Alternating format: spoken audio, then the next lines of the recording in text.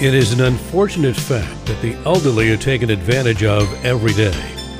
While the estate planning and government assistance laws are quite complex and ever-changing, how do you keep track of them all? Through elder law attorney Michael Cohen. He's there for you to answer any of your planning questions in a way that you and your loved ones will easily understand. Mike has devoted his entire career to dutifully informing and protecting our parents and grandparents, aunts and uncles, anyone in need. Join us now to learn more about estate planning essentials with Michael Cohen and co-host Don Crawford Jr. Here now are Michael and Don. I faced it all, and I stood tall, and did it my way. And I am Don Crawford Jr., the co-host and the very blessed owner of KAAM Radio, welcoming you to another estate planning essentials program, tirelessly endeavoring to protect your family, your assets, and you. And I'm sitting with my very good friend, my co-host, my attorney, who should be your attorney, Michael Cohen. Hello, Michael. Hello, Don. How you doing? I'm doing fine, thank you. I would ask you, but you always say mighty adequate, as we were joking before the program, and I don't know what that means. What does mighty adequate mean? It's kind of like a definite maybe. Okay. Well, that's good. I like that lead into our program because a definite maybe seems to be the theme of this next topic that we're going to discuss today, that you're going to educate us on, and that is not the things that you've been talking about for years, if not decades, that should be in your will, but in this case, today you want to discuss what should not be in your will. Yeah, because a lot of times people make mistakes. We see things in different wills that people do. Sometimes people have holographic wills, which are like handwritten wills, and sometimes even, some attorneys make mistakes. Or maybe, somebody has one of these online wills. I saw something just yesterday where somebody had sent me the will and all the different mistakes that were made in there. So I thought, well, maybe I should discuss what you should not have in your will. Excellent. So first of all, I don't know how many of these things I'm going to mention because there's probably a multitude here, but I'm just going to talk off the top of my head. One would be joint tenants with rise survivorship accounts. So let's say you have a will, then it says, I want, even if you named a certain account, which you probably shouldn't do because you never know if you'll still have that account at the time of your death. But if you had an account that says joint tenancy with rise survivorship, so a lot of times, let's say you go to a financial institution, you may have the signature card controls. So if you have an account that says, I have a joint account with rise survivorship to Sarah, and my will says everything to Mike, then the account to Sarah would supersede the will. The beneficiary designate, in this case, the survivor, the signature card supersedes the will. So if I said in my will, this account or these all my accounts go one way, but the signature card says joint tenants with rise survivorship in a different way, the account, how it's set up, will supersede the will. So now here it is. You thought you were doing things maybe one way, and it goes a different way. So it really depends on, you really have to look at how you sign different things because the contractual relationship supersedes. Sometimes there's things called tenancy and by entirety, and sometimes sometimes people have community property with rise survivorship, and those things bypass a will. Now, by the way, there's another thing, and I don't want to get too technical. If you have what's called tenants in common, then each party could have their stuff go by will. So we had one this week where I said, okay, if it's a joint account, then it's going to just go to your wife, and it was a second marriage. We checked into the signature card, and the signature card said tenants in common.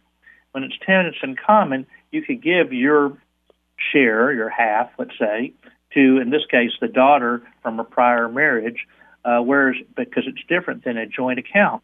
So you have to look at what the signatures are on the account when we do, in this case, that person's will.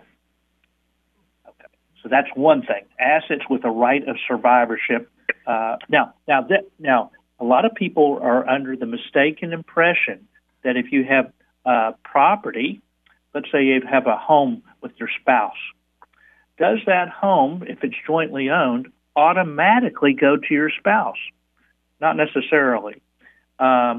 If you have children from a prior marriage, and you do not probate your will, it's very rare that in Texas, very rare that you see it says joint with right of survivorship when somebody acquires the property. So if you bought a home, it's really pretty unusual. Maybe you see it in less than 1% of the cases where it says acquired as joint tenants with right of survivorship. But it's just jointly owned. Your name and so-and-so's name, spouse's name. Well, that your interest in the property would not automatically go. So if you didn't probate the will, if you had children from a prior marriage, then the surviving spouse would take an interest with the children of the prior marriage. So then you would have to probate the will if that were the case. So just because it's a joint ownership of real estate and you're married, it doesn't automatically go to that survivor. And typically, you would like that. A lot of times people may not probate a will if they are children of the same marriage. A lot of times people do what's called affidavits of heirship if there are no debts owed by the estate. Well, anyway, let's get back to the topic. Okay. So another thing would be, let's say you have a trust. Let's say you have a trust and you put, let's say, that real estate in your trust. And then you have a will that says my real estate goes to Johnny and your trust says that the property goes to Sue. Well, where's the property going? To Sue. To Sue. And so because the trust, so you may have some conflict there, but it goes by the trust because the property is inside the trust. If the property was not placed in the trust and the will said to Johnny, well, then the property would go to Johnny. So I guess you have to kind of look at if you have a trust, you need to look and see what's in the trust, and really the assets go according to the terms of the trust. But if it's not inside the trust, then you have to go look and see what the will says. So you have to, usually if you have assets in trust, you can't say in my will, my assets and my trust go this certain way. No, the trust document supersedes that. And let me ask you then, if I could just stop you right there, is that state, federal, universal? How does that work? Well, I think that would be pretty much universal as far as, at least in the United States. I can't speak for other countries, but I mean, I'm not licensed in any state other than Texas, so I can only tell you about Texas. But really, I think that a trust document, whatever the assets are held by the trust, would go according to the terms of that document. Right. It's just kind of like what we were just talking about on a bank account. If your card says one thing, you're going to go by that card. If we talk about rights of survivorship, same type of thing. That's a contract. Well, the trust is kind of a document that's signed as the person signs the trust, whoever the trustee is. So it's kind of a legal document.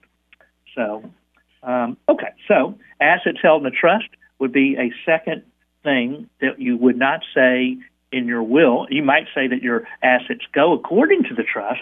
So typically when you have a trust, you have what's called a pour over will, which means everything goes according to the terms of the trust. But if you had something inconsistent, that would be an issue. All right. Well, so good. I mean, that's what trusts are for. And is that all matters? Is just the bottom line is that the trust will trump the will. As long as the asset is in the trust. The biggest mistake that people make is failing to what we call fund the trust. And you've said that for many, many years. And can you just define what that means to make sure it's in the trust? Yeah. So let's say you have a bank account. It says Don Crawford Jr. checking account at Bank of America. Well, that's an individual account. But if I retitle that to the Don Crawford Trust, then and so the account will now be saying to you as trustee of the Don Crawford Trust, then now it's owned by the trust. And if it was owned by you individually, if you didn't go to the bank and change the name, then it's not owned by the trust. Got it. So if it was an individual account, so let's kind of use that as an example. The individual account, there was no beneficiary designation, and let's say your will was not a pour-over will. Let's say your will said, my account goes to all my assets that are individually owned, that are not joint, in other words, and do not have beneficiary designations, go to Sarah. But the trust says everything goes to Bruce. Then the will would go to Sarah because it wasn't in the trust. But if it said everything goes if the will says everything goes according to the trust, then you would have to probate the will because it's an individual account. You didn't retitle it in the name of the trust. If you had put it in the name of the trust, then all that would have been avoided. And that's the biggest mistake that people make when they have a revocable trust or any type of trust, is they fail to retitle the assets into whatever the trust is called. And that's amazing to me, Michael. But it's such a little thing like that. Just change the name to the trust. And it's just a label. It's just words, and it takes 5 minutes to do that. But that could make or break someone inheriting perhaps millions of dollars, as you're implying. Well, I mean, if there's inconsistency, or at the very least, now usually when you have a revocable living trust, of course, it would be actually titled to the trustee of the whatever you call the trust. Mm-hmm. Usually when you have a living trust, it says everything, your will says everything goes according to the terms of the trust, which means you probate and it pours over into the trust. But if somebody had a will and they had a will that was inconsistent with that, and they didn't put it in the name of the trust, and that's when the problem would arise. Okay, very good, very helpful. Thank you. What else should not be in the will? Well, similar to that, sometimes things have beneficiary designations we were just alluding to. So, for example, let's say that bank account said paid on death. If it said paid on death, well, again, the contract supersedes the will, or a trust for that matter. Because if it said, so if I had a bank account that said paid on death to Sarah, but my will said everything to Bruce, the paid on death account would supersede the will. Okay. Similarly, if you had a life insurance policy, the life insurance policy, what do you have? A beneficiary designation generally. Now, I say generally because if you had, I suppose there are some times when somebody doesn't name a beneficiary, or maybe the named beneficiary died and there was no conditional secondary beneficiary, or if you said estate, then I suppose it would go by that person's will. But generally, you name an individual who's a beneficiary of a life insurance policy or an annuity, things like that. Okay. Let me ask you, when it says paid upon death, paid infers money, it means transaction. What about transfer upon death and homes and things like that? Yeah, so there are different types of, good question. So a lot of times there's different types of deeds that you could transfer property on death, so it doesn't necessarily have to go by a will. So there's at least three that come to mind. One, and not in any particular order, is a life estate deed. I'm having control of the property in some respects, but upon my death, it goes to whomever it is that you name as a beneficiary. I say beneficiary; it's actually called a grantee because it's a deed on my death. Now, actually, if it just doesn't have any other retained powers, the grantee, the one who was to receive at least upon death, actually has some ownership interest. However, if you do what we've called a ladybird deed, an enhanced life estate deed, you're in total control where you have the right to sell or lease or mortgage or even change your beneficiaries. But upon death it goes to somebody, that also would supersede probate, which is why it avoids Medicaid estate recovery. So if somebody was in a nursing home or getting Medicaid benefits in Texas, we are allowed to, they go after things that go by will at death. And so sometimes it's best not to have a will when you have somebody that has public benefits, because the state would have a right to make a claim against the property after death. So any of these types of deeds could avoid that, whether it be a life estate deed, an enhanced life estate deed, or a transfer on death deed. There's a transfer on death deed is often used, especially when you have contingent beneficiaries. So let's say you said, I want my home to go to Sarah, and then after to Sarah, I want it to go to Dad. Mm-hmm. Okay, so you have this contingency that you could do in a transfer on death deed you might not be able to do in a life estate deed.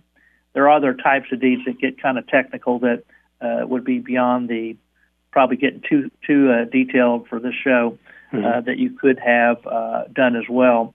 But those are the three types of deeds that avoid probate that are more commonly used, because it just says it goes to whomever upon death.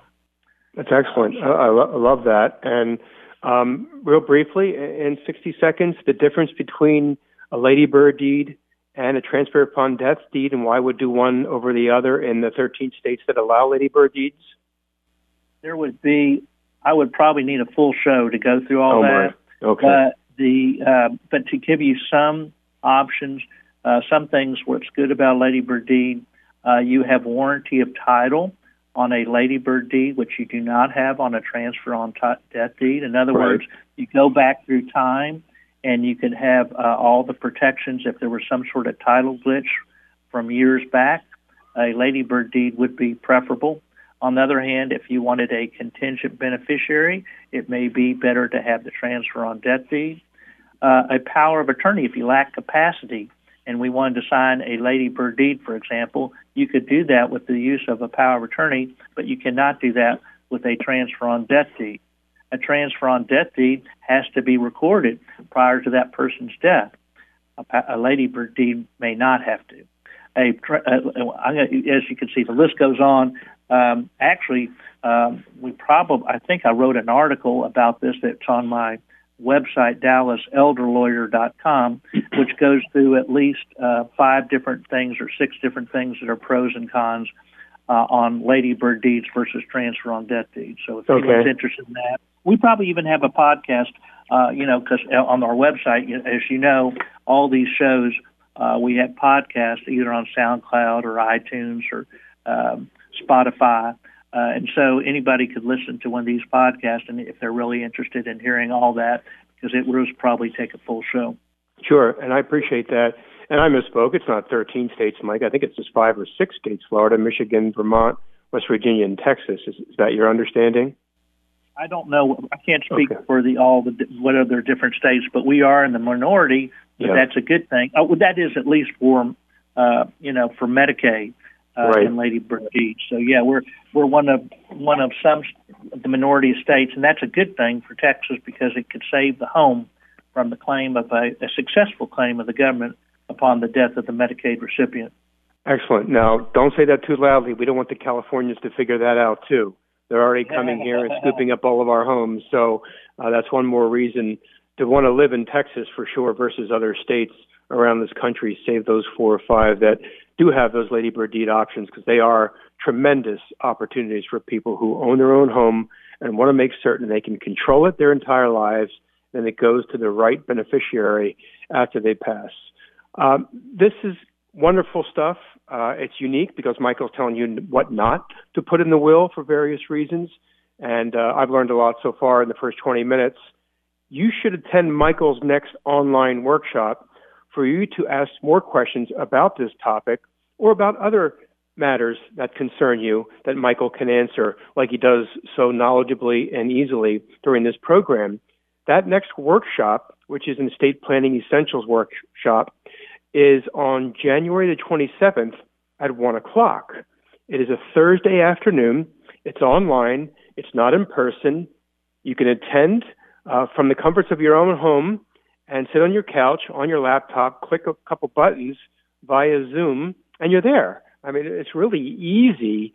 And what's a Zoom for Dummies or whatever they call it, Michael, or whatever the phrase is, but you've made it so easy for people to attend and never have to get in their car to go. Yeah, you can just use your iPhone or if you have a laptop. And even if you've never used Zoom before, we tell you what to do. It's very, very simple. And then all you do is click one button and you're on. and you could either be seen or not be seen, or be heard or not be heard. We ask people what they want to know, and it could be anything. It doesn't have to be about wills or trust. It could be about Medicaid. It could be about veterans benefits. It could be any number of things. And so each workshop is different because I never know what questions that people are going to ask. We start off by saying, what do you want to know? And then in those 2 hours, we have a presentation, but we also ask whatever questions, and you could ask questions throughout. So that's why we call it a workshop and not a seminar. And so it's free, 2 hours. You'll see that the time flies by, and you'll learn something without any kind of obligation. In fact, we even give a free vision meeting, what we call a vision meeting, another 1 hour meeting without any charge if you attend, but only if you attend the workshop. And there's no obligation on any of this stuff, and each one of these things, both those things rather are free. To attend the free Estate Planning Essentials Workshop, all you have to do is call 214-720-0102. That's 214-720-0102, or sign up online at DallasElderLawyer.com. That's DallasElderLawyer.com. And by the way, that's also where you can locate those podcasts, or if you want to look at that blogs, like on the article about ladybird deeds versus transfer on death deeds. If you're interested in any type of those type of topics, I write 4 or 5 articles a month, and probably I'll write an article about what we're talking about here today that'll be in my February newsletter. So, each one of these things, we might write an article. A lot of times on the things that we talk about, we eventually do an article as well.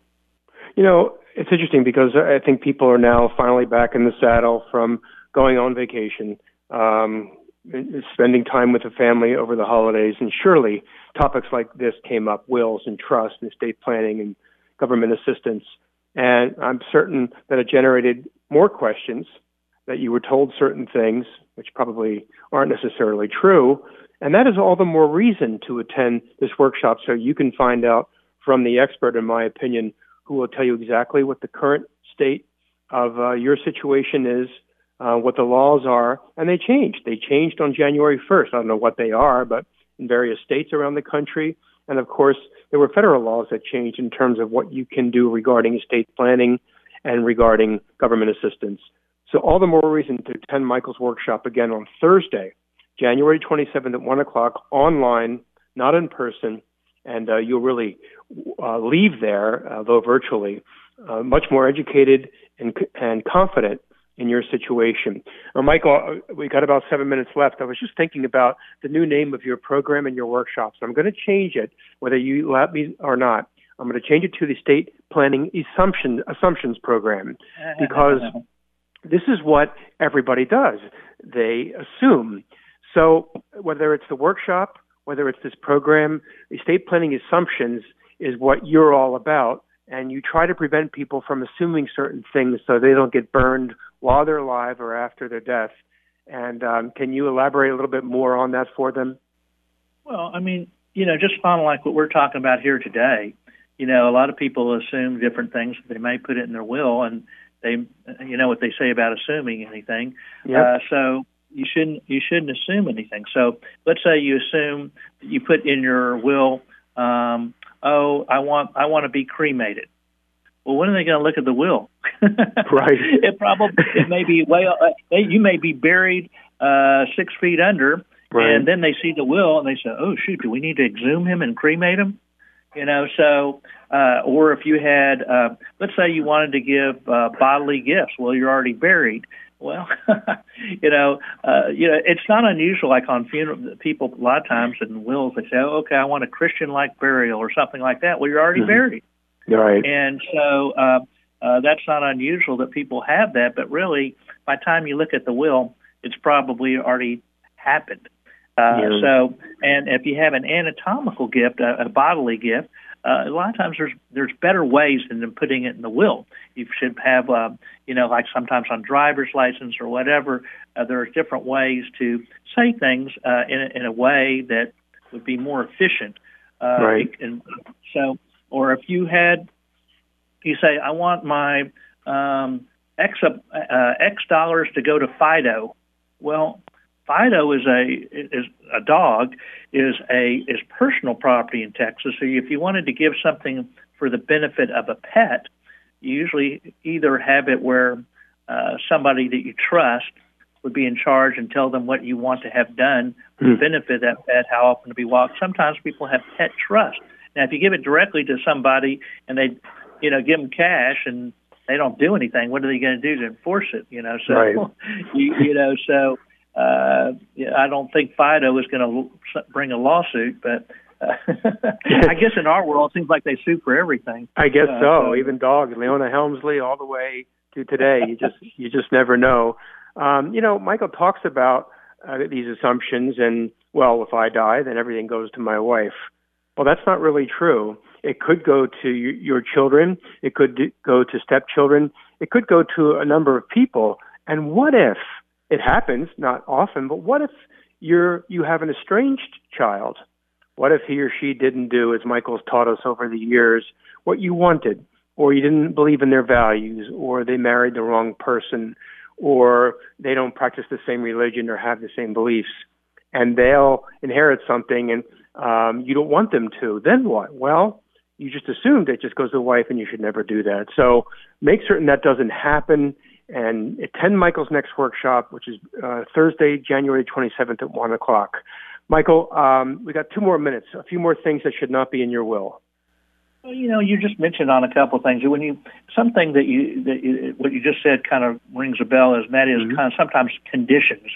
Sometimes people want to go into great detail. I'm giving so-and-so, my grandchild, this because they did this for me. They did this. They came over they call me every week. They did this, and my other grandchildren didn't do that. Oh, right. Well, and then they go on. Well, the other grandchildren might say, well, I did call. I think I could contest this, Will, because I did that, and that was a condition. So sometimes, if you just said, I give to grandchild X, I give to grandchild $50,000, and if grandchild predeceases me, then it goes to whomever. That would be fine. But when you start saying too much stuff, then sometimes it's better to be, say, a little bit less than to try to go into great explanation of why and what you did and under what conditions.